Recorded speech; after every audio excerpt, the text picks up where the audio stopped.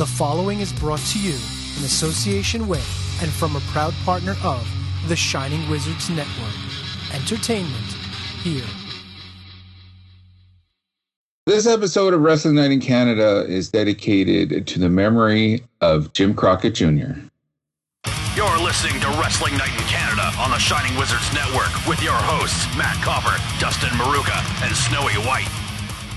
What's up, everyone? Welcome, to an explosive episode of Radioactive Metal. Radioactive Metal. I did it again.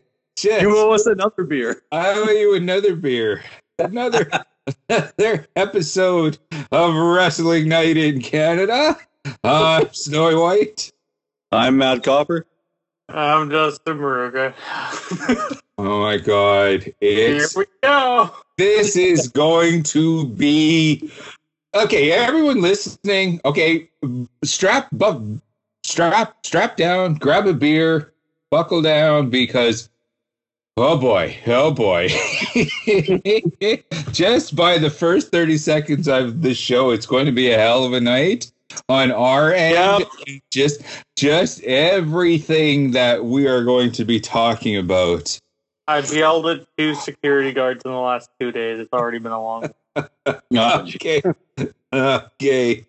Good, because I'm sure we all have something to say. We've all got some strong opinions about pretty much everything that's been going on the last couple of weeks in the wonderful world of pro wrestling. But as is tradition around here, before we jump in to everything, as you heard at the top of the hop, we had a dedication, and unfortunately, we had lost one, Jim Crockett Jr. He of Jim Crockett Promotions. Now he was basically known for being the head honcho, the main promoter behind the Mid-Atlantic territory, which would eventually, through different stages, become what was known as WCW. For many years, the Mid-Atlantic territory, basically worked and thrived in the Mid-Atlantic states, particularly the Carolinas and down in Florida, Atlanta, all those places that you would kind of think as the expansion, as they started at least television expansion onto TBS, which, the famous 605, on Saturday nights. And as it just got bigger and bigger, it kind of got changed, at least the TV show. Like, it still remained like Mid-Atlantic was always an NWA territory. Right. With the Turner expansion, the TV show got changed to World Championship Wrestling. Eventually, 1988, the Crockett's sold basically Mid-Atlantic to Turner, who then pulled out of the NWA, and basically World Championship Wrestling was born. Mr. Crockett Jr., he was the one that gave Vince the most fits when, he was really the only competition during, everyone talks about the Monday Night Wars and all that. Well, there was a hell of a war brewing in the 80s as well. And, once the McMahons, once the WWF, I can say it right this time. Once they expanded nationally, the Crockett's did all they could to combat it. Unfortunately, we all know how, how everything all kind of ended up. But, it doesn't dissolve any of the good and the amazing that the Crockett's had given the world of professional wrestling. Here's some homework, guys. Go find some old, not necessarily the NWA with Shivani and Ross and all that. Go back a couple years later onto YouTube and find some early 80s Mid-Atlantic stuff. Like a really young Roddy Piper and a heel Sergeant Slaughter and the Briscoes, Ricky Steamboat, a really young Barry Windham. It's just some absolutely fantastic stuff. And you guys might have seen me posting, on my Facebook. I'm watching Territory Wrestling in the mornings with my coffee and breakfast and all that. And many times I went to the Mid-Atlantic shows because coming from an AWA territory, we didn't get any of that stuff. I read about it all in the aftermags. So the YouTube is a very wonderful thing. Mm-hmm. Absolutely. Give Vince, I don't need to give Vince any money. YouTube is setting me up. So condolences to the whole Crockett family. That's too bad. So go and check that out. What's going on with you guys? How's everyone doing with all the Carino? Everyone's still kind of in one piece? Yep. I'm still good over here, still doing renos on my house. I actually picked out a carpet for upstairs today, so that's doing a little adulting, Mm-hmm. Yeah. The kitchen was bigger than it usually was, you found out. Well, yeah, a little bit. Yeah, the flooring in one of my other rooms that I'm standing in right now actually has the old kitchen floor and some hardwood, so yeah, that was a bit of a surprise. Well, all the adult stuff ends now because I know we're all ready to jump into this. Who wants to start with what? I guess we'll start with the AEW Revolution pay-per-view that happened this past Sunday. Mm-hmm. Yes, that's Sunday, not Saturday. A first for AEW. It was. And a pay-per-view that Snowy actually watched. Holy shit. Wow. Well, he paid for it. I actually had to shell out for it. Yeah. And all that, yeah. So, Mr. Copper, this is kind of your territory. Your smooth, silky voice always carries us through this. So, lay it on us. All right. Well, for starters, on the pre-show, or the buy-in, we got a tag team match with Thunder Rosa and Rio taking on Britt Baker, and it was supposed to be Rebel, not Reba. But Britt Baker, Britt Baker comes out with a doctor's note written by herself because she's an actual doctor. Mm-hmm. And so Reba is not able to compete because she suffered an injury, quote unquote, from the hands of Nyla Rose on Dynamite the previous week. But obviously this is entirely a ruse, as you can tell that Rebel at some points forgets that she's even injured because she's walking around just as easily as she ever would. As Tony should point out multiple times. So this called for a mystery partner for Dr. Baker, and that was none other than Japan's own Maki Ito. Surprise, motherfuckers! Oh, God. I love her gimmick. I love it. So yeah, Maki Ito makes her very pop idol inspired entrance, singing all the while. I understand it's not for everybody, but I thought it was pretty entertaining. Yeah, that's just me though. I'm biting my tongue. I know on that right now. Yeah, when this was all happening, we were just kind of looking at each other, me, Ducky, and Mike Mason, our former host. Yeah, we were all watching it together at my place, and we were all just kind of man, Snowy must be just hating this right now. Oh God, it was just wretched. Oh my God, and it's okay, she was really a pop idol in Japan, who actually made records. I don't think so. I think that's just her gimmick in Japan, is that she's like a pop star and she's just likes to sing. So okay, because she sings just a little bit better than I do. Okay. Well, more pop stars nowadays with auto-tune. Yeah, anyone could kick ass, I guess. Yeah. Oh, wretched. No, I hate it. You guys were right. Oh, that is Snowy changed the channel heat right there. All right. Anyway, So anyway, to begin the match, Rio took Baker to the mat with a wrist lock. Britt Baker got the rope break and dropped Rio with a kick to the abdomen section. Thunder Rosa and Maki Ito tagged in for their respective teams. Thunder Rosa tried for a Fujiwara arm breaker on Maki Ito. That's a very difficult word to spell. Fujiwara. Yeah. Fujiwara arm breaker on Maki Ito. And flipped off Baker with a middle finger salute. That seemed to be another thing that Maki Ito really liked doing, is flipping people off. But anyway, Thunder Rosa and Maki Ito traded right elbow strikes, with Thunder Rosa getting the better of the exchange.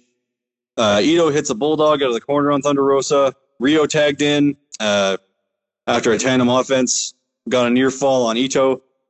Rio and Ito fired away on one another with stiff shots. Baker grabbed Rio's leg, pulled her to the outside for some cheap shots. Ito missed a headbutt but then tagged in Baker, grounded Rio with knees to the head. Thunder Rosa dropped her own double knees, and then drop kicked in the corner onto Baker. She snapped her back with a butterfly suplex and then a senton for a 2 count on Baker. Ito was tagged in, but Thunder Rosa caught her with a stunner. Ito rallied back with a swinging DDT on Thunder Rosa. Wisely, Rio tagged in, but her momentum was cut short after a headbutt from Ito. Baker and Rosa tagged in for their teams. Baker spiked Thunder Rosa with a DDT. Thunder Rosa countered with a crucifix for a near fall. Rebel drops her crutches and jumps onto the apron to distract Thunder Rosa. So, yeah, again, not injured. Baker inadvertently collides with Rebel, but Rebel still managed to crack Thunder Rosa with her crutch. Britt Baker used this opportunity to steal the victory and pin Thunder Rosa. So yeah, that was the opening match, I guess. Yeah, the only match on the buy-in, on the pre-show, basically. Yeah, kind of the free for all, which. Okay, like Britt Baker, she's been absolutely amazing with this heel persona and all that, and Thunder Rosa has been one of my favorite things just in pro wrestling in general. It kind of gnawed at me, like this was on the pre-show and all that. It's like holy shit, no, this should definitely be on the main card. Yeah, but then you would have bitched that she was singing on the main card. That would have happened regardless. But I like Baker. She's been absolutely amazing with this whole thing. The writing of the note herself and all that for an obviously faux injury and all that is brilliant. That was absolutely amazing. And that just, like, I'm watching this with my wife and my mother-in-law and all that, and they're fuming at this. Well, how can she's a dog, and that's biased. She can't write her own notes. Well, and of course, I am who I am. Okay, I'm she's a legit doctor. She wrote a note. It's on, it's all legal and all that. Well, her friend there is not really hurt. Well, she's on crutches. And all that. I'm just being the biggest heel in my living room about the whole thing because I just know it drives them nuts. So when Rebel does do something, I'm like, no. She just found the intestinal fortitude. She came to her friend that was being savagely beaten. They just know when to tune out by now. Okay, he's done. he's done. Yeah. I can't wait. They're going to be doing Thunder. They're going to be continuing this some more. Right? Yes. Thunder Rosa and Baker, which I can't wait. Throw them in the cage. Well, it's going to be an unsanctioned match next week on Dynamite. It's going to be, that's going to be the main event. First ever women's main event in AEW, by the way. I can't wait. Wait. Yeah, I figured it would be for the world title or for the women's world title, but well, whatever. I'm looking forward to seeing what these two women can do because I know both of them are tough, so they'll be able to really give John Moxley and Kenny Omega a run for their money compared to their lights out match that they had at Full Gear in 2019. So, yeah, I look forward to it. For sure. The one where Cornette got them fined. Yeah, that's the one. Fucking Cornette. I got some things to say about him later. Oh yeah. Yeah. Anyway, continuing on to the main card proper. The opening match was for the AEW World Tag Team titles, pitting the Young Bucks defending against Chris Jericho and Maxwell Jacob Friedman. The Bucks went right after Jericho and MJF from the opening bell, blasting away with strikes, following them out of the ring to continue the beating. After stereo suicide dives, the Bucks locked in simultaneous sharpshooters to nearly score an early submission. The Bucks' domination would continue until Wardlow's involvement outside the ring helped Jericho and MJF get things going their way. Jericho locked Nick Jackson in the Lion Tamer, then did the same to Matt Jackson after what the Bucks thought was a blind tag. After some really solid near falls by both teams, Jericho snuck in a shot with a baseball bat, allowing MJF to hit the heat seeker, but Matt managed to kick out in a dramatic moment. Jericho missed with the Judas Effect, hitting Wardlow by mistake. Shortly after, the Bucks hit the Meltzer driver on Jericho to score the pin. And to all of our surprise, Sammy Guevara did not get involved, as we thought he would. So the Bucks won clean as a fucking sheet. But we will learn on Dynamite why that was, why Sammy Guevara didn't get involved. But yeah, we'll get to that. We'll get to that later. Yeah, this I thought was a pretty good opening bout. Not nearly as good as the Young Bucks versus Kenny and Hangman from last year's Revolution, but that's a high bar. That's a very, very high. So yeah, it's not not hard to see why, but it's overall, yeah, I did think it was a pretty decent show opener, to say the least.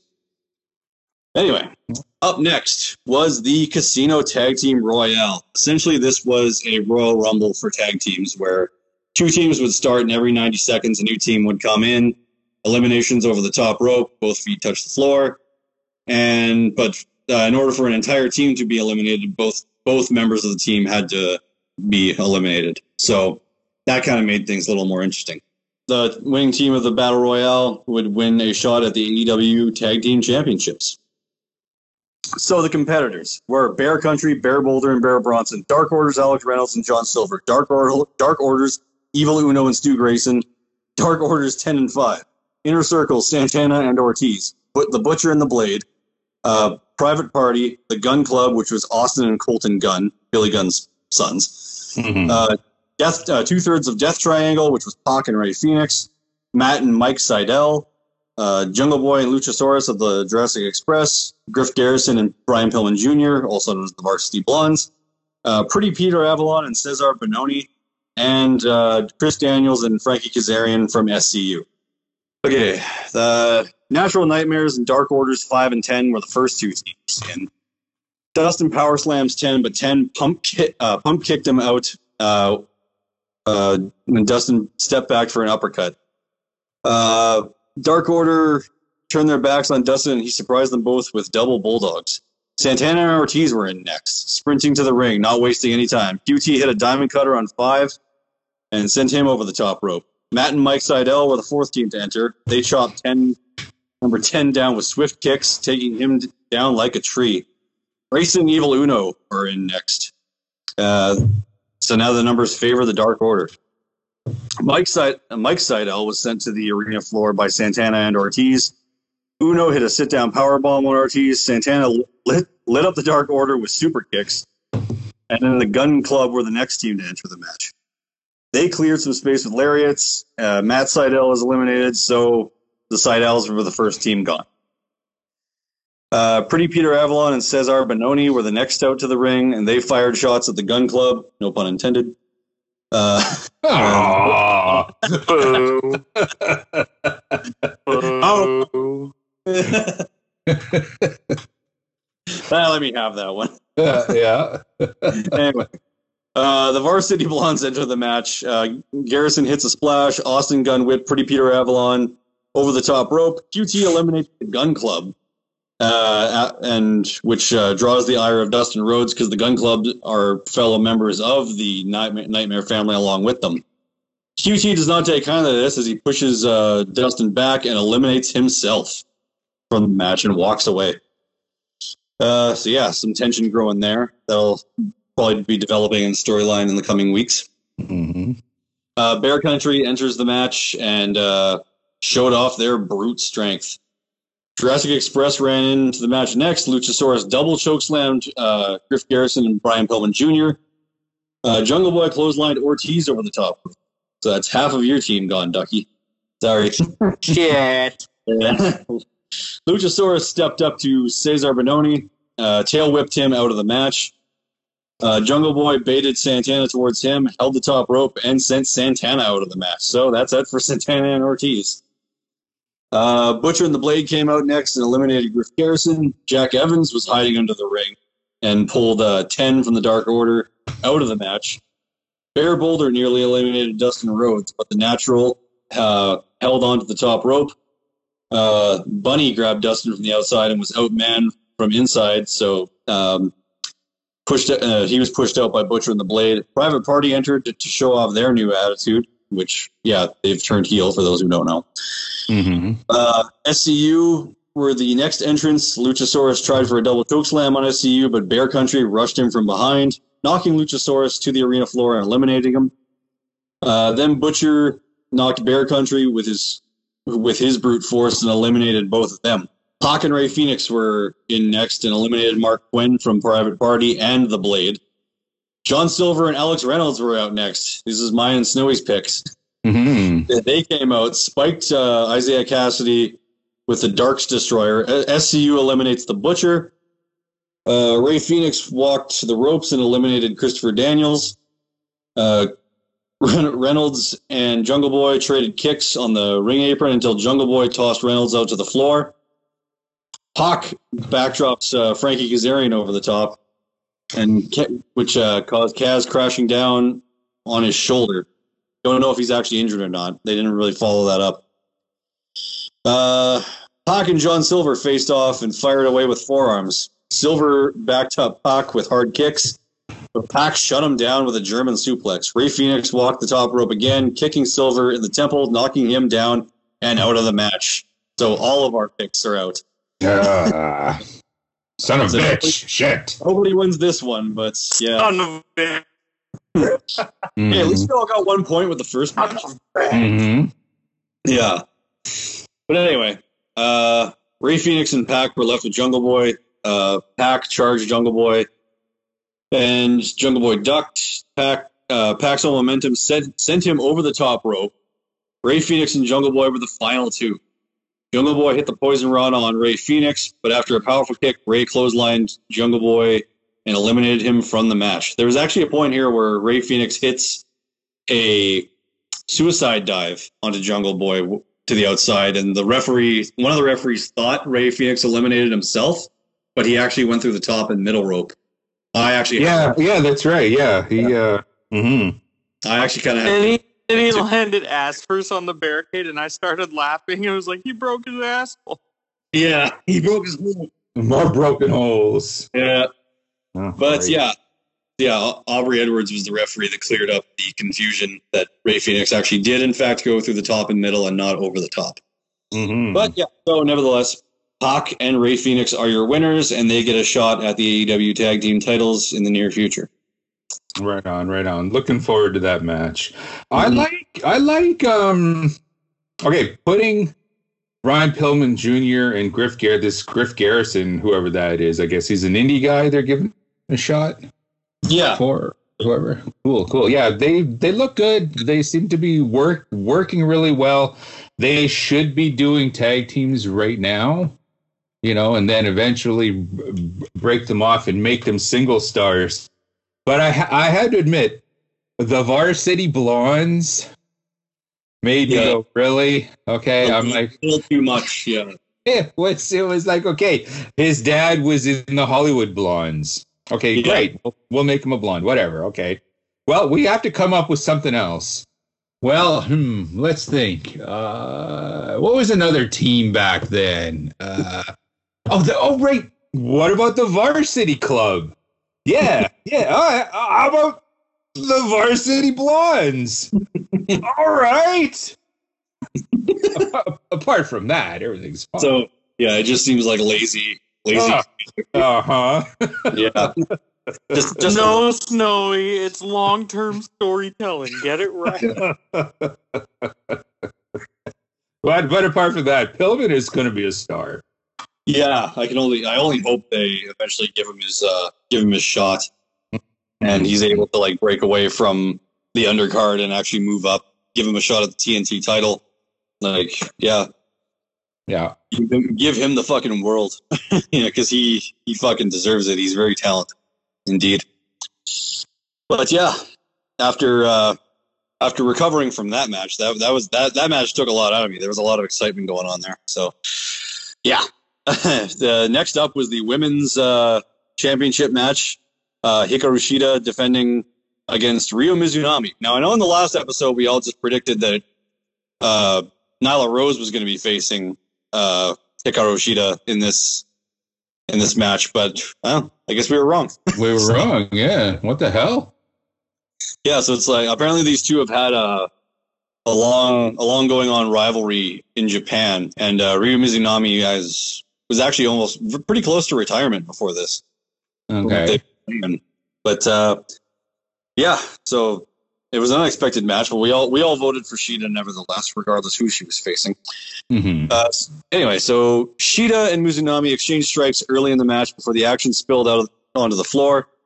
Mizunami managed to take over after catching Shida trying to vault off the chair into a flying knee.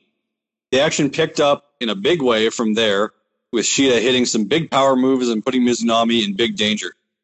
The match remained a hard-hitting battle, with Shida hitting huge running knees and Mizunami answering with heavy lariats before the extended section of trading blows and strikes. The action did not let up, with both women obliterating each other with huge moves and the recipient coming back with a big answer. Shida hit several Sorry, I'm really bad at pronouncing some of these words. I apologize. You're doing better than I ever would do. So.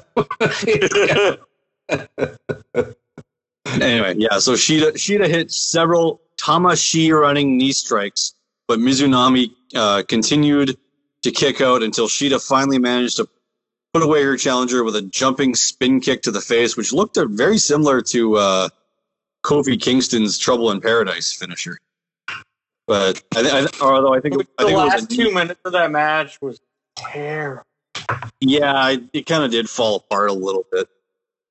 It wasn't like the majority of the match was great, but yeah, the last couple of minutes there seemed to be quite a few miscommunications, and yeah, kind of hurt it quite a bit. But overall, I'd say it was a pretty good match. Yeah. But yeah, anyway, after the match, Nyla Rose, Britt Baker, and Maki Ito ran out to attack Shida until Thunder Rosa comes out to the ring to run them off. So, right on. Yeah. That was it. Okay, sorry. How is the challenger's name pronounced again? I'm really not too familiar. Ryo Mizunami. Mizunami. Okay. There were some parts of like her shtick. Okay, that just kind of like it just doesn't do anything for me. Like when she's doing, are those supposed to be chops or are those gentle? Well, she does I think they're like tribute Kenta Kobashi chops. He would chop people like that. Okay, because it looks like she's basically patting someone. Like when she does that, like there's no oomph to these chops at all. And when she does the little rope showboating thing, it's like, okay, I get showboating. I understand that. Okay. And it's good in small doses. This takes too long. By all accounts, for the length amount of time that she does this, the opponent, any one of the opponents, should be recovered enough to run over there and kick her in the face. Yeah, it's they just got to tighten that up a little bit. Yeah, I agree with you on that one. Yeah, but it's kind of hard to. Sorry. Yeah. hard. It's kind of hard to suspend your disbelief, which I know you're really supposed to do when you watch wrestling. But right. Yeah. And especially when you're in there with Sheeta, that she could go like. You know, like there's a reason why the women are so over in pro wrestling right now, because they're giving her shit in all leagues, for sure. Yeah, for sure. But yeah, especially like a lot of the matches in AEW, like AEW's women's division was kind of hit or miss for a while, but it does seem to be like finding its footing and getting really good. But overall, I still think NXT has the best women's division in all of pro wrestling right now. Oh, Shotzi Blackheart has my attention. Yes. Yep. Absolutely. But yeah, up next was a tag team match. It was Miro and Kip Sabian versus Orange Cassidy and Chuck Taylor. Both of you picked Cassidy and Taylor for this one, if I remember correctly. Yeah. And I picked Miro and Sabian. So before the match even starts, Miro and Sabian attack Cassidy and Taylor backstage. Miro then drags Chuck Taylor to the ring, but a compromised and bloodied Taylor told the ref to ring the bell despite Cassidy not being with him. Cassidy eventually made his way to the ring, hitting Miro with the orange punch and trying to take the fight to Sabian. Taylor almost had the match won after a pile driver, but Miro finally recovered from the orange punch to make the save. Cassidy again hit Miro with the orange punch, but Penelope Ford caused the distraction, and Miro chose to shove Cassidy into her to get the upper hand. Miro took out Taylor, but before locking him in the game over to get the submission victory. It was a short kind of filler match. It was more of an angle, really, than a match. Mm-hmm. But that's kind of what I expected. Yeah, and there was some obvious tension between Miro and Sabian after the match because of Miro shoving Orange Cassidy into Penelope. So we'll see what happens with that in the coming weeks. And Rusev, and you could tell he brought out Rusev for sure. Yeah, like this is like the beginnings of the actual, like the return of the Bulgarian Brute. I hope so. So. I was checked out of the best guy, best man, like right from the start. But yeah, I want to see a meaner, tougher Rusev and all that. Just what we got when he was in the WWE for that while. Yeah. Yeah, like when he was in NXT, for sure. Well, I actually read somewhere, and I don't know if there's a whole lot of truth to this, but apparently, initially the best man gimmick was supposed to be something similar to Mr. Perfect, not like a best man at a wedding. Okay, I could have gone for that. Mm-hmm. You know, and just have him come out, beat everyone, in quick, easy fashion, build him up really strong, and then when it is time to take that pinfall loss, it would mean something for his opponent. Mm-hmm.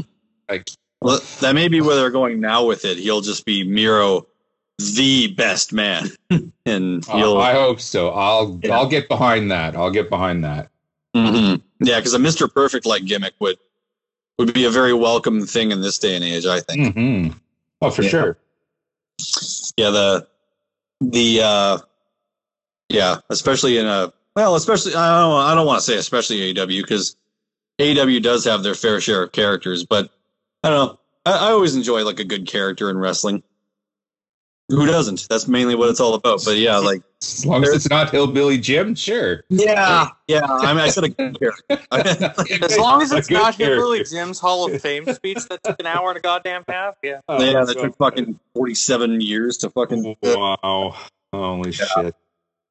But no, like what I mean is like in the past few years, there's definitely been a trade off with like we've had good wrestling but lack of character. You know what I mean? Mm-hmm. If that so I kind of want to see like the good balance between the two, and I have a feeling we're on our way to that very soon. Right on. And after the smoke cleared from that match, up next was Hangman Adam Page versus Matt Hardy in a big money match. Winner gets the loser's first quarter earnings. Page exploded into the match early, looking for a buckshot lariat, but Hardy rolled out of the ring to avoid the shot. Hardy then focused his attention on Page's hand and arm, trying to neutralize the buckshot going forward. Page continued trying to throw right hands despite the damage, fighting on instinct. Hardy tried to steal a count-out victory by hitting the Twist of Fate on the outside of the ring, but Page was able to barely beat the referee's 10 count. Page hit a lot of his standard big moves, including a moonsault from the top rope onto the floor, top rope crossbody when the action returned to the ring, but Hardy kept firing back. Page appeared to have the match won with a deadeye, but Private Party ran to the ring, distracting the referee before jumping into the ring. Page took out both men with the buckshot lariat, but was countered into a side effect and a Twist of Fate for a 2 count. Because that surprised me. I thought that was it right there. Dark Order runs out to the ring to take out Private Party and toss Page back onto the ring apron, where he flipped over and hit the buckshot lariat for the 3 count. And yeah, that was the end of it. Hangman wins. Right on. Yeah, talk about your future stars. If he isn't already.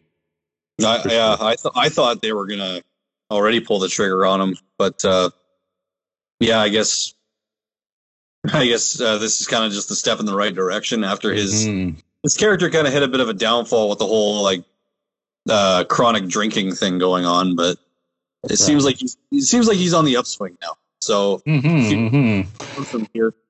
With him winning this stipulation, though, and this isn't a criticism, it's just something that I would have liked to have seen, but something like, okay, Dusty Rhodes had this thing where he was like getting to the pay-in window. Yeah. And with a stipulation like this, to drop something like that would have been just, oh my God. As a wrestling mark, I just would have oh yeah. That's what I'm talking about. Another time. Yep. Of course. All right, so following this up was the Face of the Revolution ladder match, which was Cody Rhodes against Pentagon Jr. or Penta El Zero Miedo, whatever Penta, he's just Penta a whole bunch of stuff. Penta, yeah. Penta something. Penta, etc., etc. There we are. Yeah. So it was Cody Rhodes versus Penta versus Scorpio Sky versus Lance Archer, Max Caster from the Acclaimed, and a debuting good old Canadian boy, All Page. Okay. Before we get into this with Ethan Page, okay, I have to admit I wasn't expecting that. Okay, were you guys expecting Page? We thought it was going to be Van Dam. It's like ladder match. Okay. Right. Yeah. Van Dam. Right. Now, some people might be like, okay, because it's not like Ethan Page is this huge name. No. Right? So were you expecting, someone of more name value, or were you happy with Ethan Page? I was happy with Ethan Page because, I know who he is from being in Impact Wrestling tag, or being that he's like one of the longest reigning tag team champions in recent history. Mm-hmm. And let's be honest here, he's pretty fucking good in the ring. So. Yeah, definitely. Mm-hmm. And his whole all ego is. It's just with Ethan Page, though. Just let me say this: he doesn't have a heart. Literally. Okay. The last time we saw him, Karate Man was literally ripping his heart out. He doesn't have a heart. He's lost the most vital organ that you could have in order to live. Okay, I'm done. Well, I mean, he is a heel now, so you could, and he's all ego, so you could say he's heart. That's right. Walk it off, son. Yeah. But don't forget, one of his opponents in that match, Cody Rhodes, is the ego. Oh. And do you think, if he had gone to the WWF and there was already like a page already, they would have changed the name. So part of me is kind of a little bit surprised that they kept him as Page, but I'm glad that he did, because you're right. We know him from Impact. Yeah. In WWE, he would be Ethan. Yeah. Yeah. Or he would just be Ego Ethan. But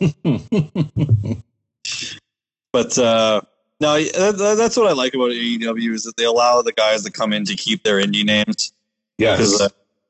The core of the audience watching AEW are indie wrestling fans, and this is what they know the guys as. Mm-hmm. And then like some people go to NXT and it's just like, oh, I know who them, but I don't know that name. And then because WWE's got to brand everything. But luckily, all Ego Ethan Page is alive and well, and his heart grew back. Yeah, and the all Ego is now all elite. But yeah, anyway, after Page was revealed as the mystery opponent, or former year-plus tag team champion in Impact and stand-up performer for Evolve, where he was in a pretty wild feud with Darby Allin. And he also broke Darby Allin's arm. Yeah. By mistake with a shovel. Oh, right. Yeah, I read about that. Well, maybe that won't happen again. Or maybe it will, though. Maybe they'll incorporate it into a storyline. But yeah, as expected, this match was full of wild moments, including Penta hitting Rhodes with a destroyer on a ladder, which looked like it fucking hurt. And that was like, yeah, the ladder was suspended between the ring apron and the ringside barricade, which that move led Rhodes to being escorted to the entrance to be checked out by trainers, even though he kind of hung out on the stage for a while, and then you could still see like the trainers hanging back through the tunnel for the majority of the match.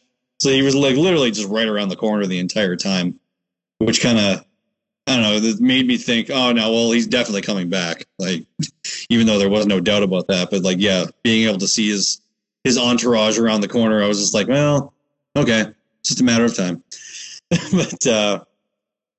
But yeah, in another highlight bump, Archer threw Scorpio Sky through another ladder onto the outside of the ring. His bodies continued to crash in and around the ring.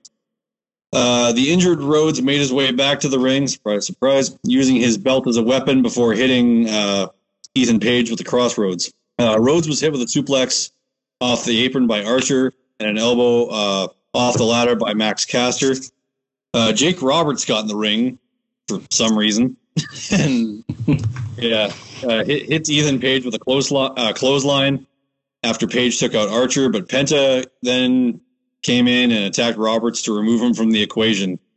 I don't know what the hell Roberts was doing in this. Like, he looked like he shouldn't be anywhere near the inside of a wrestling ring.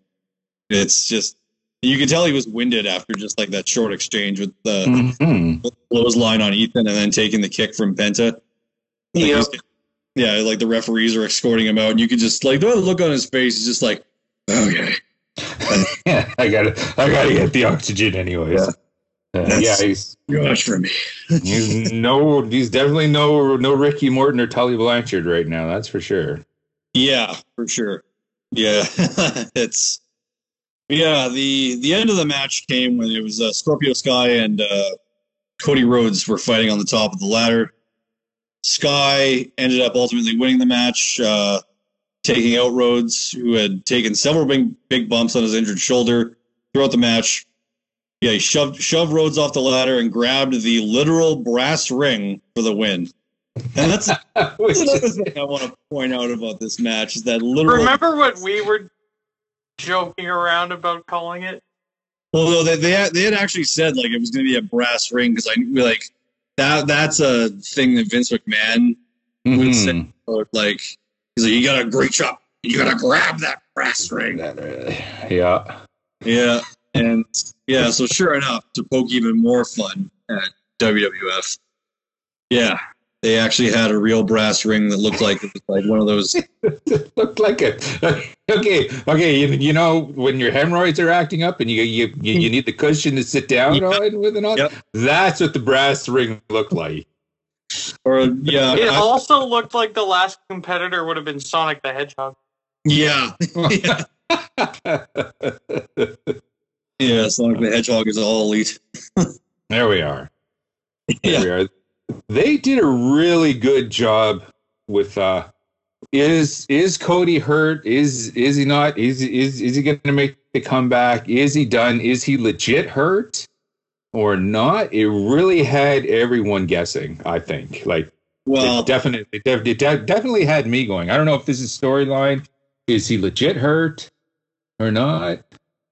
Yeah, I kind of felt that, like, when you could see all of the doctors and stuff like around the corner in the tunnel, that it was pretty inevitable that he was going to come back, like I mentioned earlier. But yeah, it's like when he did come back, though, everyone started booing him, even though I'm pretty sure he was trying to go for that whole hero's return thing. Mm-hmm. But I just think the crowd has kind of soured on him a bit. Well, they don't want Super Cena. No, exactly. They don't want. So yeah, I think him going over might definitely have. They might have rioted. Yeah, I'm kind of glad that he didn't. But even though that, I know that was your pick, and yeah, the Lance Archer was mine and Ducky's pick, and well, nobody got a point on this because Mike did. Mike got 5. Remember? Oh yeah, right. Scorpio Sky at the beginning, so he gets 5 points. Yes, that was definitely the underdog. Yeah, for sure. Our former host gets 5 points. I gave him a consolation prize at the end of the night, but yeah, because he wasn't officially entered into our little predictions pool, so I had to give him something to make him feel good. Oh, is that a beer? Well, yeah, that, and I gave him a second championship belt. There we go. All right. the spinner Cena belt, and he put the M upside down like Miz when he won the WWE Championship. Yeah. Well, I mean, it works for him too. Mike Mason, two. Yeah. There we are. Yeah. But yeah. Anyway, after this was the big reveal of the new signing that Paul White had teased on Dynamite the week prior. A superstar with a Hall of Fame worthy status, as he claimed. Who is it going to be? There's been lots of speculation, but as it turned out, this was the debut of the second good old Canadian boy, Christian Cage, is All Elite. Mm-hmm, yep. Mm-hmm. What was your guys' initial reaction? And he's using the shitty TNA ripoff of Evanescence, My Last Breath still. Yeah. What was your initial reaction? I was pretty stoked about it. Like, because I was actually stoked when he came back for the Royal Rumble. Like, that was like, what, a month ago? Not like just over a month ago. Yeah. So January 31st, he makes his in-ring debut with WWE. And March 7th, he makes his debut with All Elite Wrestling. Wasn't he on Raw like 2 weeks ago wrestling? I don't think so. What do you think of the idea of just Christian coming in, signing the contract, waving, and that's good for tonight? I thought that was good for the night. I didn't think he needed to go on a 10-minute promo. No, don't got to start anything, right then and there. This is the big reveal, and that's good. Yeah. Well, I'm happy he's getting his like another chance to wrestle, because he hasn't wrestled in like 7 years, I don't think, since the Royal Rumble. And I guess like being in WWE, they would have just like, obviously he just would have been like second fiddle to Edge, like he always has been. Because like, and like when he made his return to WWE after he was in TNA for the longest time, like TNA pushed him to the top and made him look like a star. But then WWE gave him the world title, but they kind of booked him to be like that chicken shit cowardly heel who could only win by cheating, and didn't actually let him win matches like clean like they kind of did in TNA, like. But it seems like they might be giving him that rub already in AEW, because they kind of teased that on Dynamite with Kenny Omega. So I guess we'll see going forward. I don't really want them to like put him into the world title picture right away. Oh no. Give him a build and use him to get other guys over. Mm-hmm. Yeah, I agree with you on that one. Yeah, like that's kind of what I want them to do with Edge. Like, I don't want, same like in WWE, I don't want Edge to like have another world title reign that goes on forever. Specifically, like, I'd be happy if he was used to just put Roman Reigns over as a even more major heel at WrestleMania this year. And I kind of, yeah. And Christian, kind of the same thing, because like, as stoked as I am to see him back, he has had his time in the spotlight. So, like, TNA was his best run of his career. Let him be a draw and put other guys over. He's already held Sweet Charlotte, the 10 pounds of gold. Like, does he? That's right. What else could you want? Yeah. Come on, like, let's be serious here. Yeah. So, and then there was Wednesday's episode of Dynamite, which we'll get to in a bit. Yeah, well, that's what I was talking about when they were teasing the world heavyweight title match between him and Omega. But yeah, see what develops with that. That'll probably just be on an episode of Dynamite because their next pay-per-view isn't until May, I think. Is Double or Nothing? Yeah, I think so. Yeah, May or June. I forget when the date was that they announced. But not as big of a gap as between this pay-per-view and their last one, which I think was like 6 months. Wow. Quite a while. But either way. Yeah, up next was the street fight between Sting and Darby Allin versus Brian Cage and Ricky Starks. As I predicted, this was in fact a cinematic match. Yep, boy. Yeah. But that didn't keep it from being entertaining, in my opinion. I actually thought it was pretty well put together, pretty well shot, really well produced. The cinematography was great. The only thing I didn't really like about it was the commentary over top of it. Kind of seemed a little misplaced. Well, I think, I think what they were going for was, okay, it's a cinematic match, but they were trying to pass it off as this is live in this undisclosed location.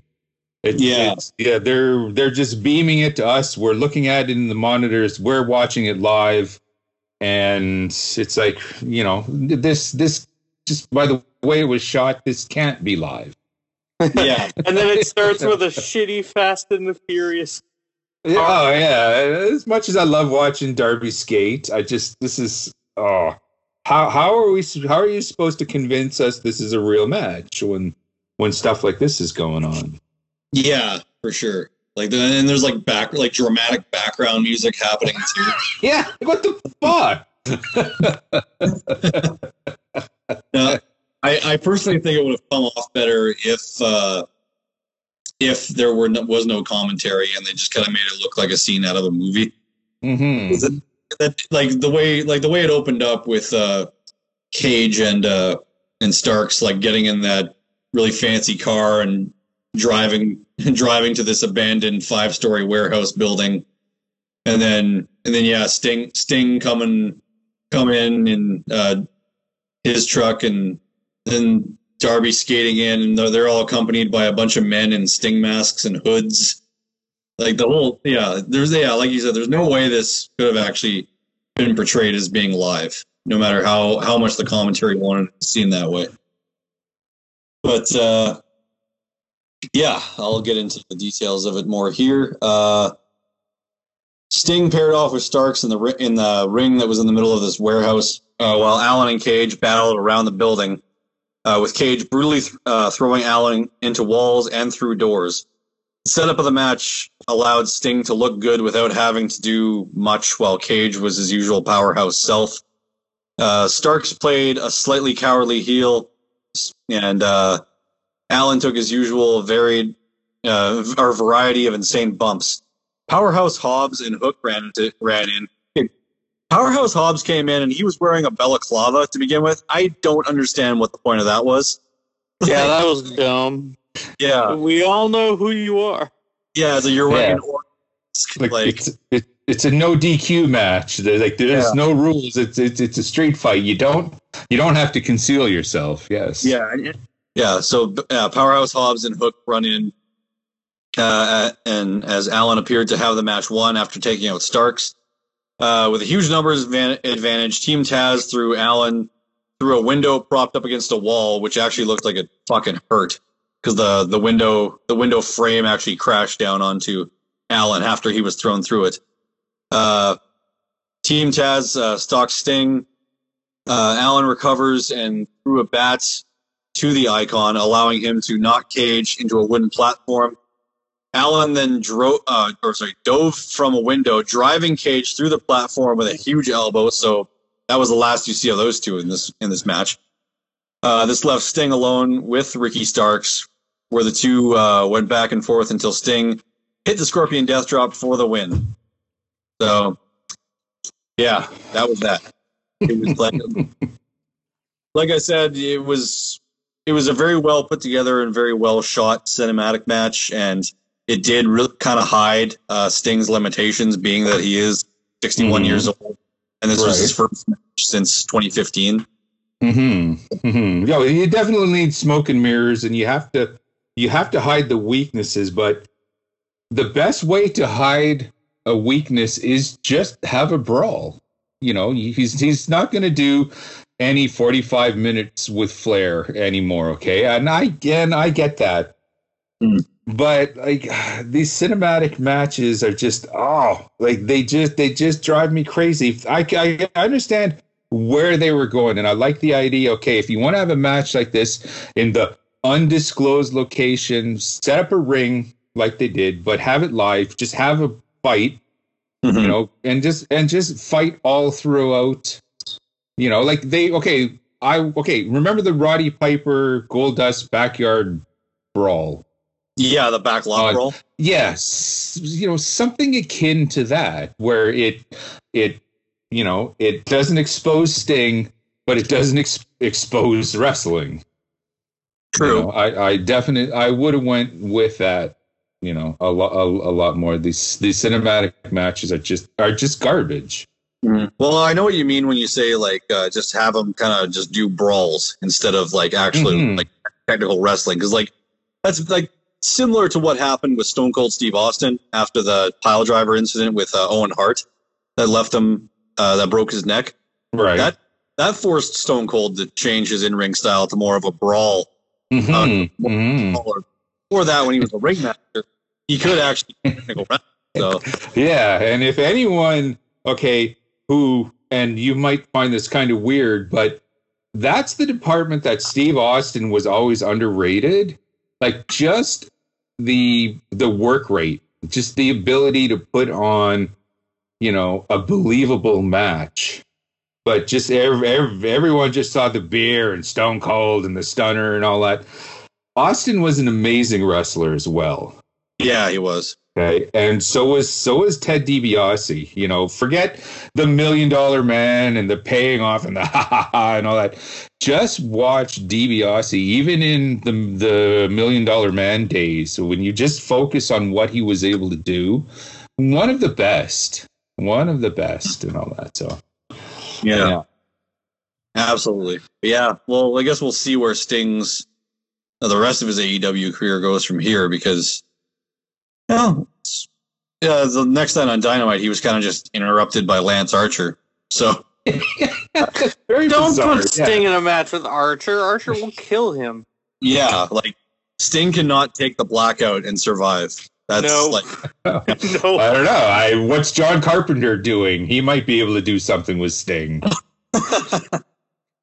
Yeah, maybe. But I guess see going forward. Oh yeah. Okay, I'm better now. Yeah. If there's one thing that's for sure with the Stinger, it's that nothing's for sure. There we are. Anyway, this brings us to our main event. Da, da, da, da. Okay. The exciting barbed wire death match for the AEW World Heavyweight Championship. The defending champion Kenny Omega against Jon Moxley. In with the good hair, out with the bad hair. In with the And good. all I got was this lousy T-shirt. That's it. Yeah. But the shirt's pretty awesome. I might order it. Yeah, well, we'll get to that. First, I got to go through the good parts of the match. Because, yeah, okay. Well, yeah. Okay, so skip the ending. All right. Okay. The opening moments saw both men trying to force each other's faces into the barbed wire. From there, the psychology of the match was established, as is the case in such matches. As revolving around the continued teasing of one mistake leading to a potential catastrophe. Moxley would be the first man to taste the barbed wire and the explosions after Omega threw powder in his eyes and whipped him into the ropes. Moxley was busted open early but continued to fight back. Even as he was thrown into the barbed wire covered board propped into the corner, which I thought were going to explode, but I guess those ones don't explode, just the ropes and the things on the outside. Omega tried to follow up with a figure four, but Moxley kicked him off, sending Omega face first into the barbed wire ropes and into an explosion. Moxley then drop-kicked Omega back into the ropes for a second explosion. Omega was sent through the second barbed wire board in the corner after Moxley hit him with an exploder, after which Moxley hit a side slam onto a barbed wire covered chair, which looked pretty fucking gnarly. Mm-hmm. Omega tackled Moxley into the ropes, but it was Omega who took the worst of it, with his face ending up right near the resulting explosion. Moxley hit the paradigm shift off the ring apron onto an exploding barbed wire board on the floor, driving Omega headfirst. Omega hit the one-winged angel shortly after when they got back into the ring, but Moxley broke the pin by kicking the ropes, causing an explosion and blinding Omega. So technically, he didn't kick out of the one-winged angel. He just caused an explosion, which caused Omega. So it still saves the finish. Yeah. So it still protects the finisher. Nobody has kicked out of the one-winged angel. Yeah. Before Moxley could capitalize, the Good Brothers, Gallows and Anderson, ran out to the ring for the attack, handing Omega a barbed wire wrapped bat that was also rigged with explosives, and then to hit Moxley with. Omega drove Moxley through the chair that had been set up in the middle of the ring, drove him through with the one-winged angel to score the pin and the victory. The beatdown continued after the match before the trio handcuffed Moxley's hands behind his back, and the continuing assault until leaving Moxley in the ring at the 30-minute timer continued to count to 0 with the dramatic music and all. I'm not gonna lie, with the music kind of actually helped it for me. I was like, "Oh shit, what's gonna happen?" So as the three men are leaving the ring, Eddie Kingston ran into the ring to try and save Moxley. The commentators are really hamming this up. Kingston can't get Moxley out as he's just dead weight. So Eddie Kingston looks over the timer. The last 2 seconds are on. He covers Moxley in a heroic effort to save his best friend's life. The timer hits 0 and malfunction. I took one look at that and I was like, what? Yeah. Oh, it was a dud. Jeez. It was a dud. It was a popcorn fart, yeah. Yeah. Okay. It was the sparklers and the other two boards. Yeah. While all this was going on, as it's counting down, and Kingston is not that okay. Somewhere, at some point, someone could have had a finger on the button to not have these two people die. Okay, literally. Mm-hmm. Okay, the whole time I was thinking, okay, number one, how the hell can Moxley's dead weight. Okay, mm-hmm. How weak is Eddie Kingston that he can't pull a 200-pound man out? Like, come on! Like, I could drag Moxley around all day. Like, really? So? Yeah. At least 5 feet, enough to roll him out of the ring before the fucking thing pulls a Death Star and blows up. Yeah. yeah. But the one problem is, it didn't pull a Death Star. And it didn't. No, it didn't. So, like, Luke Skywalker's got one over the AEW, that's for sure. But anyways, how was covering Moxley going to help? In the event that it was to explode, it just would have killed the both of them. Yeah, I guess it was supposed to be an act of heroism to turn Kingston face. Well, it's definitely going to work, but I loved it. I love Eddie Kingston, heel, face, whatever. Like, yeah, it's just it's unfortunate that there was the technical issue of not all the explosions going off, because that's always a thing with live television. Is like, yeah, if shit does go wrong, there's literally nothing you can do about it.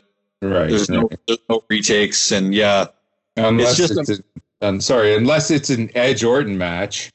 Oh yeah, that's true. And then you can do all the retakes you want. But yeah. Well, if there was no people there, they could have done that. I guess so. Yeah. Yeah.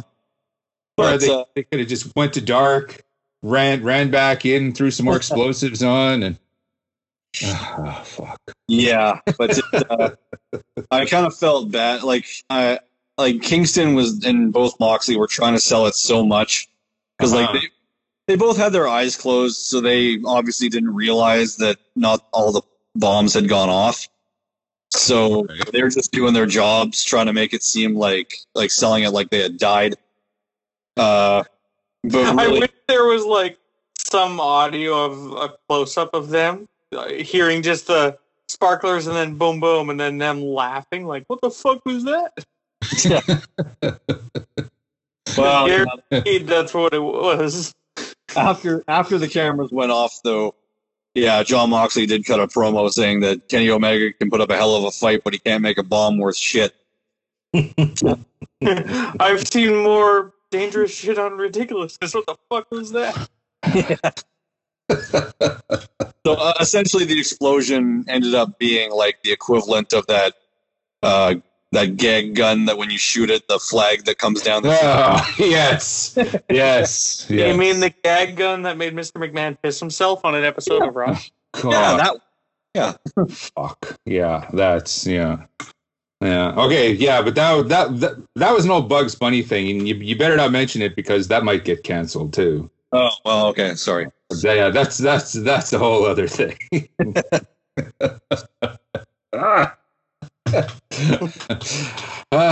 Bullshit that's like going on in the world that needs to be. Don't leave cartoons alone. Anyways. Yeah.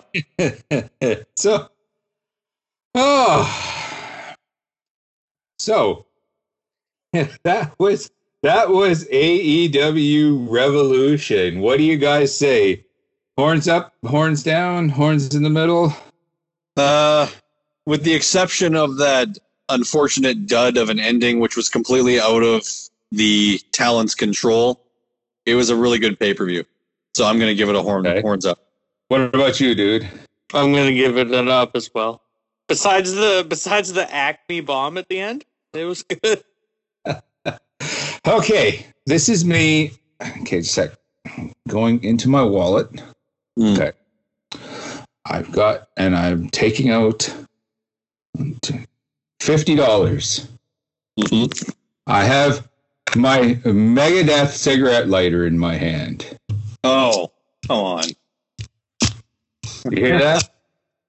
Yeah. That is me setting fire to my $50. Horns down. Really? Yeah, it had a couple moments, but for the most part, it's just like I just dropped $50 on this. Mm-hmm. Maybe if I had a couple more shots, who knows?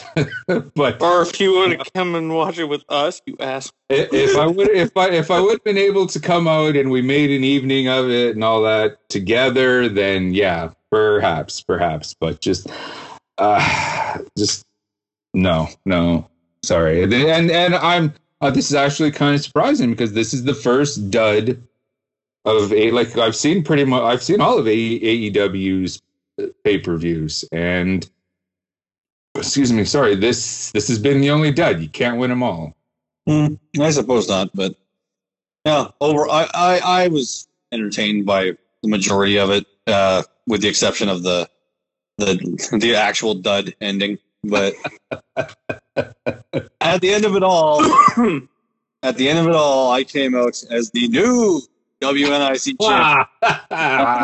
Motherfucker, that's right. 2-time WC champion. Right on, my friend. The belt on his shoulder like an apple. Yeah, Right on.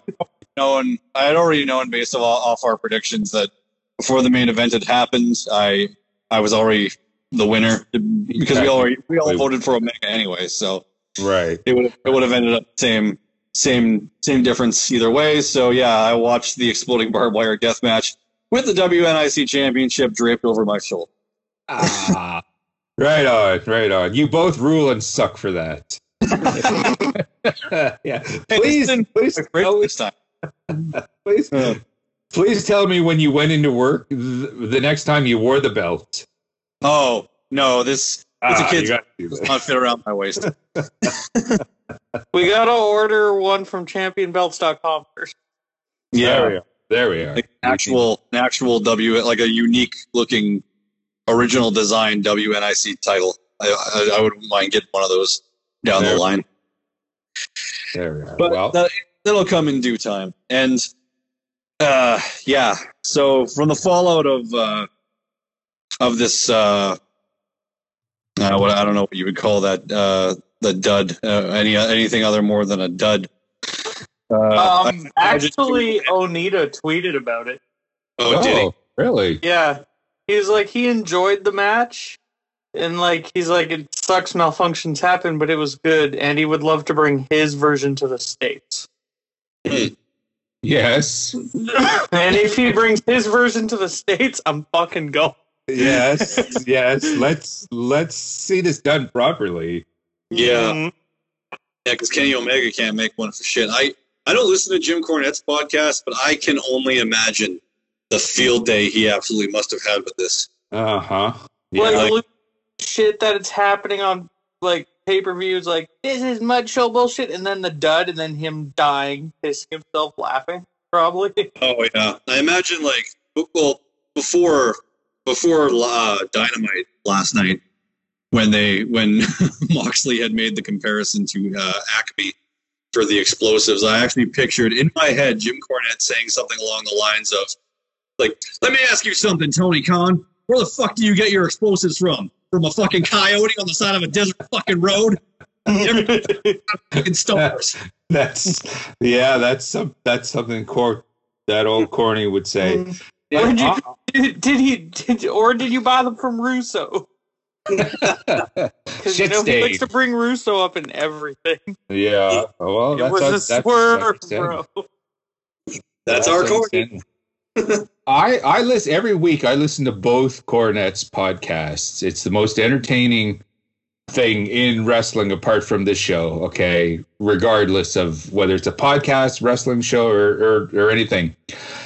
There's a lot of stuff I agree with, and there's a lot of stuff that I don't agree with. And like, okay, dude, like, I think you're nitpicking a lot of stuff. But he's bang on with a lot of stuff as well, so it's interesting. It's interesting. Yeah, I don't listen to his podcast, but I've heard snippets of it here and there, and I could just picture him saying exactly what I just did in my little channeling of every Dynamite and every NXT show, the guy has an aneurysm. Like, it's just, it's like, dude, relax.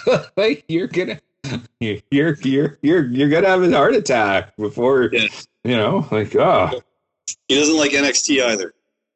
Better than AEW, but he's very critical about NXT as well. Now, that said, okay, I'm finally getting NXT proper up here. Okay, and now the last couple weeks I've been going back and forth. The Wednesday Night War has come to Snowy Manor. Woo! All right. Until NXT moves to Tuesday. Yeah. And it's gonna and then it's NXT and Impact. You gotta jump back and forth. And I'm gonna be doing that as well, But I not knowing as much about NXT as like definitely you two do and all that, I have to admit, even though it's WWE, NXT has been the superior show for me so far. Oh yeah. It's pretty fucking good. It's good. Yeah. Yeah. Okay, so yeah, the following Dynamite. Yeah. As we speak, was just last night. What's going on? Well, they tried to kind of cover up, I guess, for the lack of explosions by. Well, yeah, they kind of they blamed Kenny Omega for not knowing how to build a proper bomb. Omega and Callis said they did it on purpose to make everybody look like fools. That's the best thing to do. Yeah. Yeah. Eddie Kingston said the reason why he passed out was because he was getting flashbacks from anxiety attacks from being in prison and the prison guards taunting him before going to court. So they really did their best to try to like turn it into a storyline. And yeah, like I don't know. I still think the pay-per-view is going to be remembered for that dud, no matter how. Yeah. No matter everything that Ethan Page did, all of the highlights, gone, done. This is it. Yeah, it's unfortunate, but yeah. So they tried playing it up like that. They kind of poked fun at themselves for it, but I hope they don't like call any more attention to it going forward. It's done. It's done. Yeah. Yeah, it's just time to move on. When Onita can come back to the States, if he comes to AEW and be like, if you guys want the rematch, I'll fuck. Yeah. Yeah. Omega, you ain't building shit. Nope. Yeah. The other newsworthy thing that happened on Dynamite last night was a formation of a new heel stable and I guess the face turn of another one, because Sammy Guevara came out and basically like foiled MJF's plans to try to usurp the leadership of the Inner Circle from Chris Jericho. This ended up backfiring completely on him as all the OG Inner Circle members then turned on MJF, and he was like cowering in the corner, playing up the chicken shit heel that he is, trying to beg for mercy, being that trying to tell them that it was never my plan to overtake the Inner Circle. And then he stops and says, because I've been too busy building one of my own. And then the lights cut out, the lights come back on, and we got Sean Spears, FTR, Wardlow, and Tully Blanchard were all standing behind the Inner Circle. And yeah, to start it all off, I think it was Dash Harwood. Or no, it was, Cash Wheeler. Cash Wheeler hit Jake Hager in the head with a champagne bottle, and then everybody just went to town on the Inner Circle, turning them face in the process. And then capping the whole thing off with, Sammy Guevara got put through a chair that was propped up into the corner by Sean Spears. Tully Blanchard gave a spike pile driver to both Santana and Ortiz after they had been handcuffed. And then, they capped it off with Jericho being powerbombed off the stage by Wardlow. So I don't know what these guys are calling themselves, but there's definitely some Horseman vibes going on here, even though there's six. Right. Well, there's a manager, just like JJ. Yeah.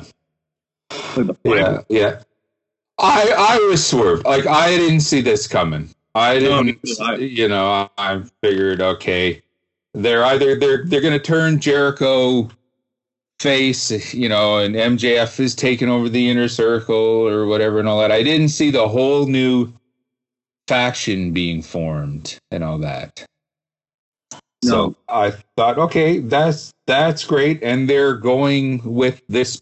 They're going to be going, with this faction versus that faction, and that's great. Like, I'm kind of looking forward to this. I think maybe not for FTR, I think they might get a little wasted in this, but I'm not ready to ring the death bell on that just yet. I will say though, okay, one of the things that has really bugged me about Chris Jericho, like ever since he showed up to AEW, basically, was the singing of his theme song.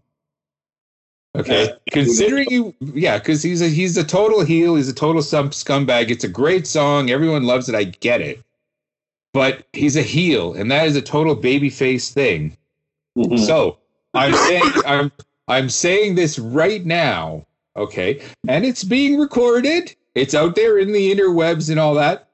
I will no longer bitch and moan and complain and gripe about people singing the theme song because he's a face now. Okay. Go nuts, people. I'll sing with you. So next time we see Snowy, we just have to sing Fandango's theme to piss him off. He'll just walk into your house and be like, and he'll just close the door and be like, fuck you guys. Yeah. No, I feel better. I felt that a face turn has been coming for Jericho for a while now, since people have been singing his theme song and he's kind of been like embracing it rather than rejecting it lately. So especially ever since they've been allowing fans back into the arena for AEW. It's time, yeah. Yeah, so he's been a heel ever since he showed up in AEW. He had his good run. Now it's time to see face Jericho again. The serious Chris Jericho, not the one in the 3-piece suit that we saw in 2008, but the kind of like face Y2J, that Chris Jericho. And the Jericho that's doing the Vegas parties and the dancing debonair or whatever, all of that horse shit, I hope is done. Yeah. Because he's just like is this all the crap that he wanted to do on Raw and they said no, and like who knows? I'm looking forward. I'm looking forward to this. Mm-hmm. I missed a lot of the brawl between the two because on the other channel was Finn Balor versus Adam Cole. Excuse me while I kiss the sky. What a great fucking match. Yes. I'll take that over a brawl anytime. But okay, so that was all in well and good, but the kind of want to touch upon a little bit the Dynamite before the pay-per-view. Who caught the Shaq match? I did. I think all of us did. Okay. I have to admit, I wasn't expecting much, and I didn't get much, really. Except there were more highlights than I thought we were going to get. First of all, you have one of the biggest names, a definite household name, and you're building this up, regardless of how piss poor they had done the build and all that. Okay, for this to be the curtain jerker on your TV show, after all, that was the first match of on that episode of Dynamite, and it's really. Okay, this match actually should have been a part of Revolution. Yeah, I agree with you on that. And okay, fine. You want to make it a main event? It's the Wednesday Night War, or you want it on Dynamite? It's the Wednesday Night War. Why not have it on the main event? I don't know. I guess they must have figured that it was getting so much negative feedback already from their main audience. They thought if we throw this on the beginning of the show, it won't matter because at least we'll have a majority of the first hour and the entire second hour that people are still going to tune in. So maybe they thought people would be well, okay, I'll just not watch the first 10 minutes of Dynamite if that's going to be the opening match. Yeah. This is kind of tanking. Yeah. And all that. That said, okay, I don't want to be a total Debbie Downer here. Gotta give props to the Shaq, okay? Because he's a big star and all that. Mm-hmm. He did not have to go through a table like that. Like, when I saw that, I was just like, wow, I can't believe that. Like, good on him. He's a big boy, too, so that would have sucked. That would have sucked. And he sold it. Yeah, that's Well, true. yeah, he's like 7'2", and falling from that height through a table would not feel great. It would not. It would not. Like, okay, like, the wrestling bookers and wrestlers of today should take a page from the Shaq book. Okay, when it comes to selling shit. Okay, when you go through a fucking table, that should be lights out. At least not get up right away and do it 5 more times. Yeah, that's true. Like, So- big props to Shaq for actually taking that bump. Oh, Not every celebrity would have. So He's probably still feeling it. probably. And definitely horns up to Red Velvet. Because she made that Cargill chick look like $1 million. yeah, Jade Cargill, an impressive physique, but not very. There's no way that she should have been on TV. No, considering Nothing. how many months has this like been hyped up? Like she's had so long to prepare, and I'm surprised a company like EW of all companies would put someone so green in such a high profile match. That's getting. And when Pat McAfee did it in 2 weeks, and look how good he was. Yeah, There you go. Like, but okay. I'm a little lost with some of the sequence of events here, but first of all, when they were taking the Shaq there to the ambulance, okay, and they're putting him in, and his legs are too long.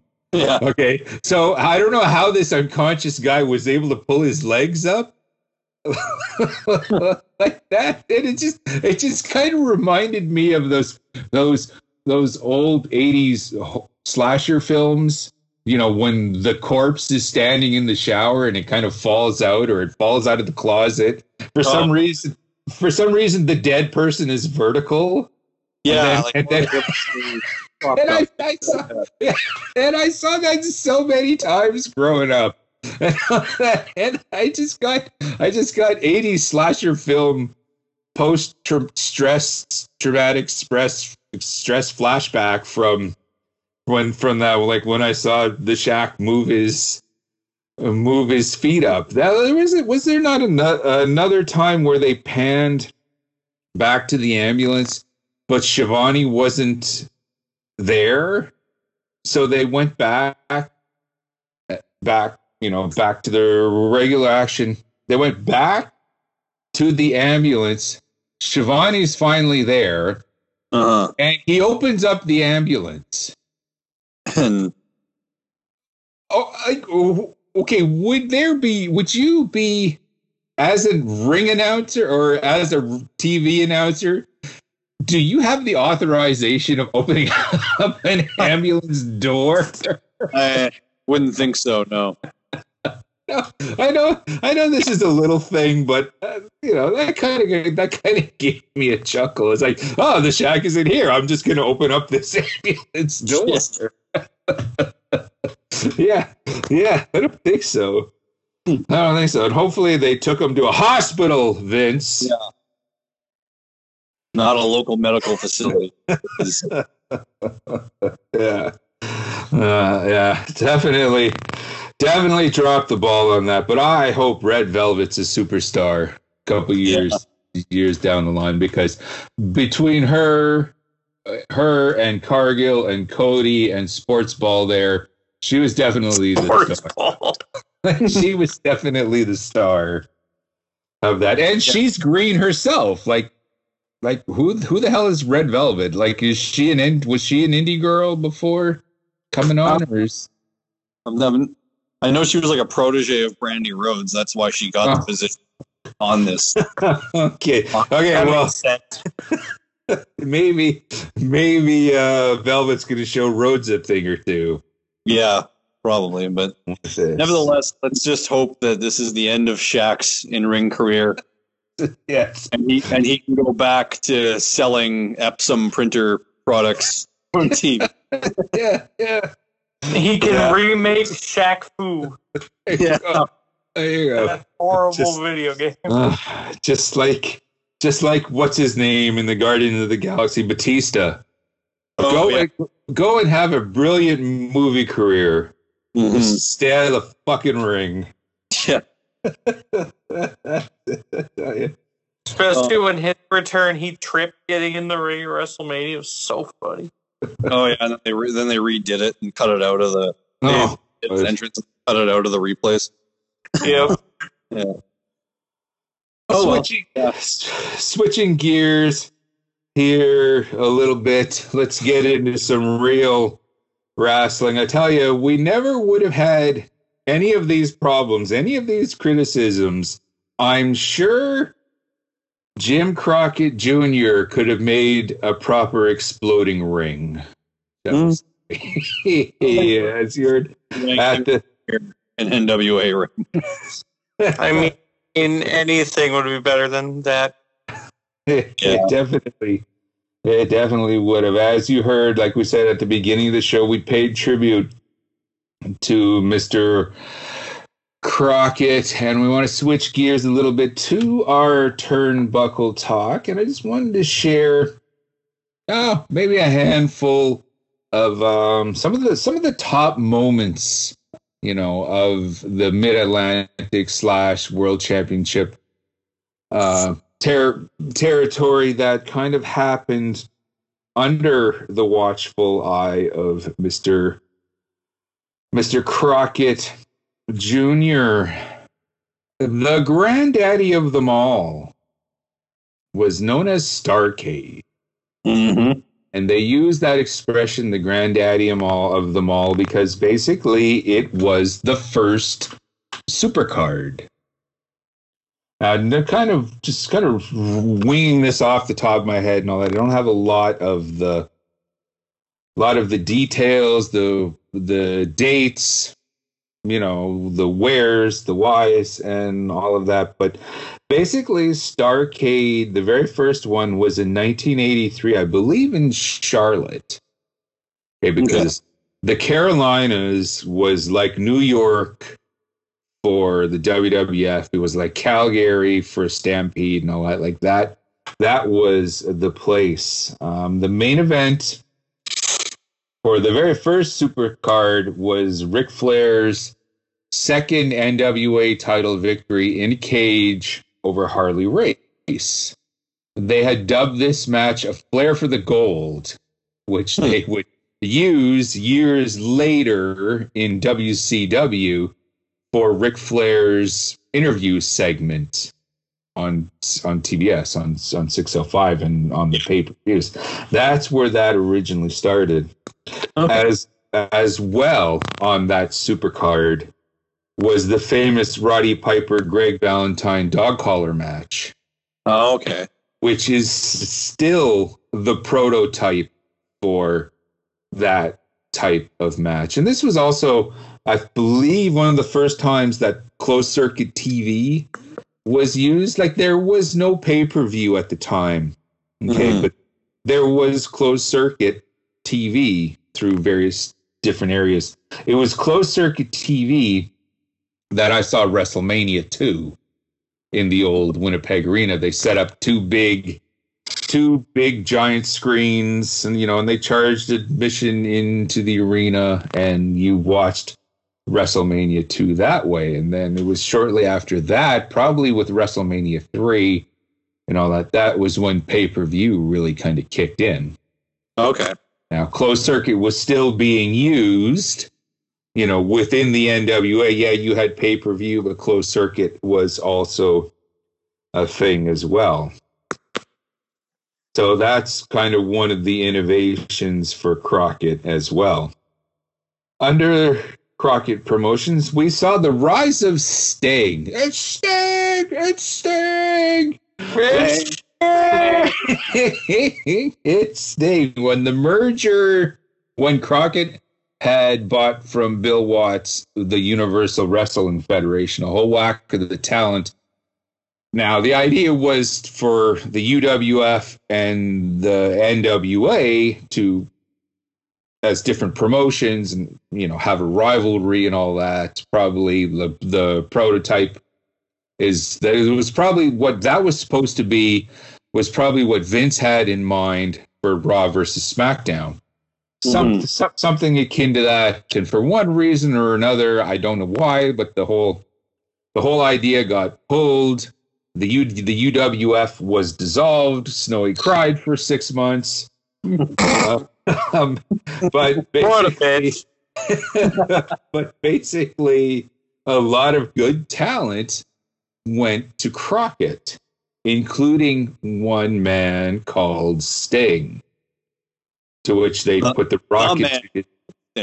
Sorry, his old music from back in those days was it? He's the man called Sting. The man called Sting. Yeah. They saw the talent there, and they put him against Flair, the 45-minute draw at the Clash, and then the cage match victory and all that.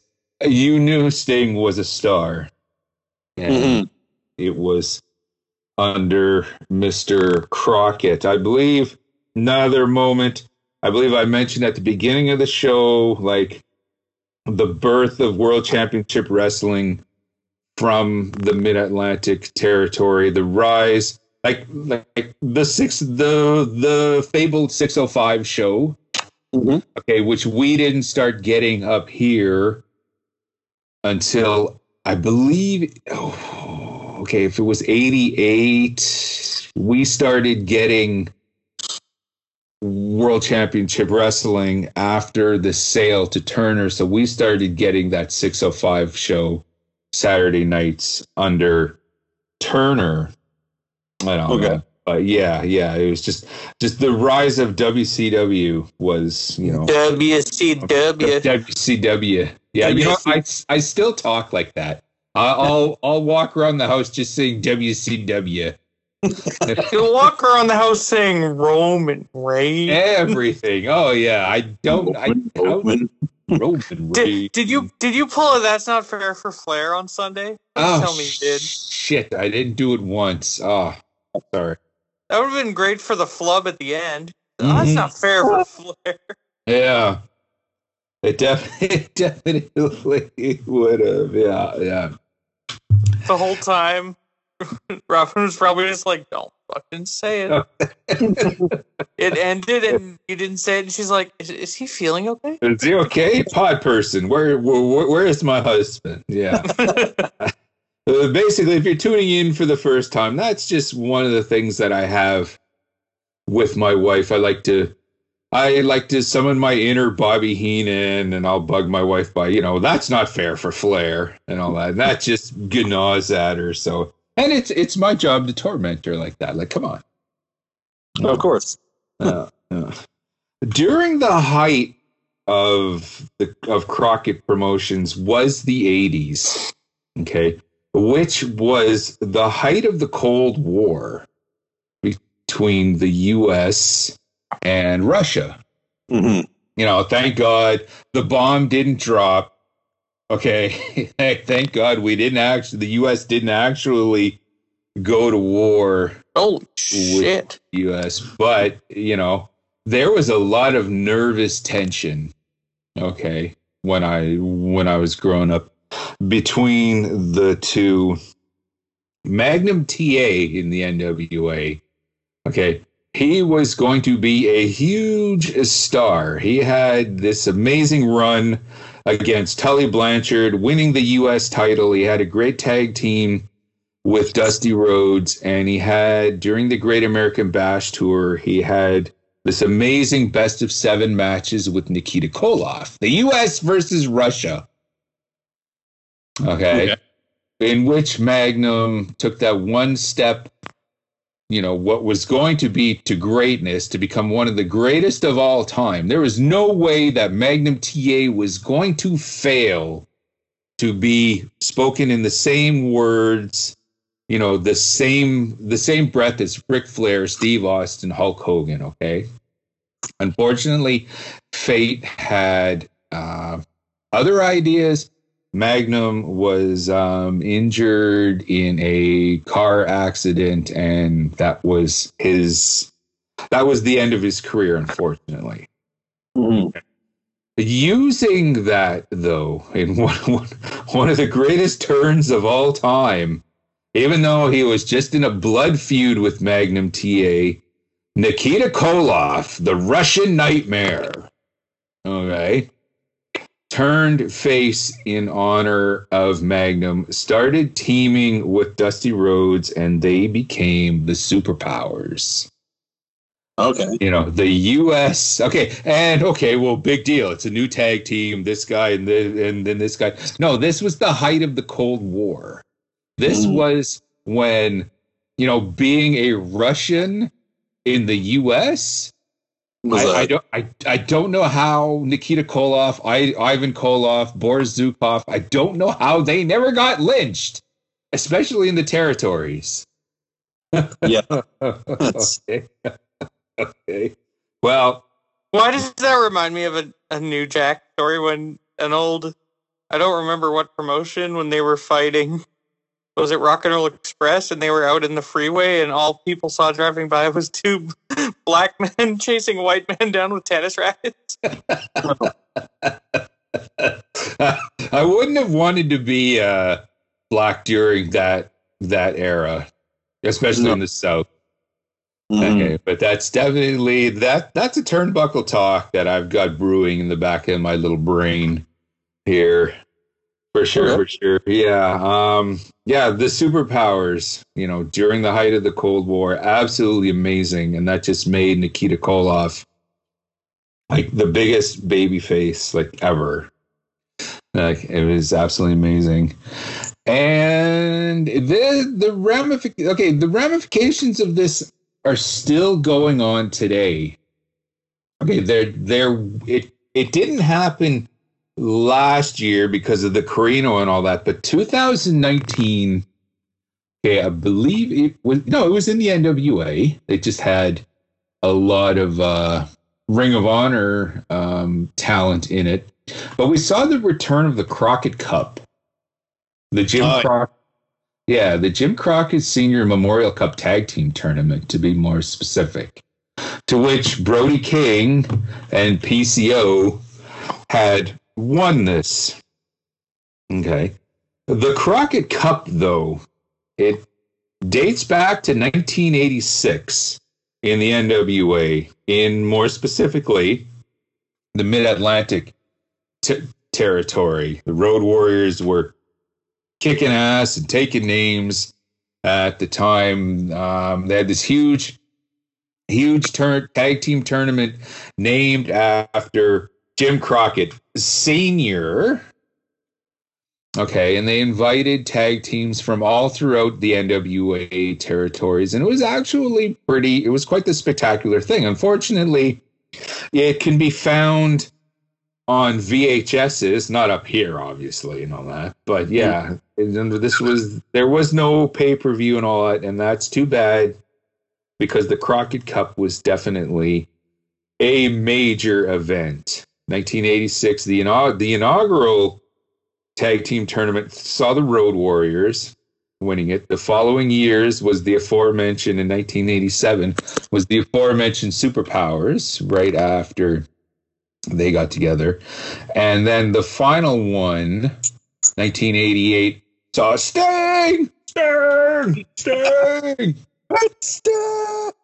And Lex Luger, when Lex Luger was on fire and was just over huge, that is the Crockett Cup. I believe, I know for sure the first Crockett Cup at least the majority of the matches are up on YouTube. Whenever you guys, on a lazy Sunday afternoon, you want to see some great wrestling, you're going to want to just throw it in your Google thing or your search on YouTube. Look for the Crockett Cup. You'll find all sorts of great stuff. So I say this a lot over on Radioactive Metal and all that, but my childhood's dying. Literally, okay, with artists passing away, okay, and a number as well of horror film personalities are passing away and all that, and it's like, I can't handle this. And Jim Crockett, was responsible for a good chunk of my entertainment in my teens. So homework, check out some cool shit from Mr. Crockett. All right. Well, guys, let me get another drink from my throat's dry from all my yapping there. But I think we did good tonight. Yeah, all things considered. So maybe it's time to bring this crazy train into the station. How can people get a hold of us? They can get a hold of us on Facebook at facebook.com/Wrestling Night in Canada or on Instagram at Wrestling Night in Canada. And of course, Wrestling Night in Canada is a proud member of the Shining Wizards podcast network, www.shiningwizardsnetwork.com. I'm sure you're checking us out there. If not, go there. Not only are we on there, there is this awesome heavy music program called Radioactive Metal, our brother episode. If you haven't had enough of your cool Uncle Snowy, you might want to go hear some of the stuff he's got to say over there. And there's just a whole metric shit ton of wicked podcasts. It's predominantly a pro wrestling, but like I said, there's music, there's comedy, there's pop culture, there's a little bit of everything. As a matter of fact, right now, the Midnight Jury, who cover a lot of pop culture from the 80s and the 90s, they had a whole episode dedicated strictly to the 80s teen sex comedy Porky's. This is definitely a piece of snowy history right there. So shout out and horns up to those guys and everyone at the Shining Wizards Network. In the meantime and in between time, that's it. This has been an explosive episode of Wrestling Night in Canada. I'm Snowy White. I'm Matt Copper. I'm Dustin Maruka. Signing off. And we're from Winnipeg, you idiots.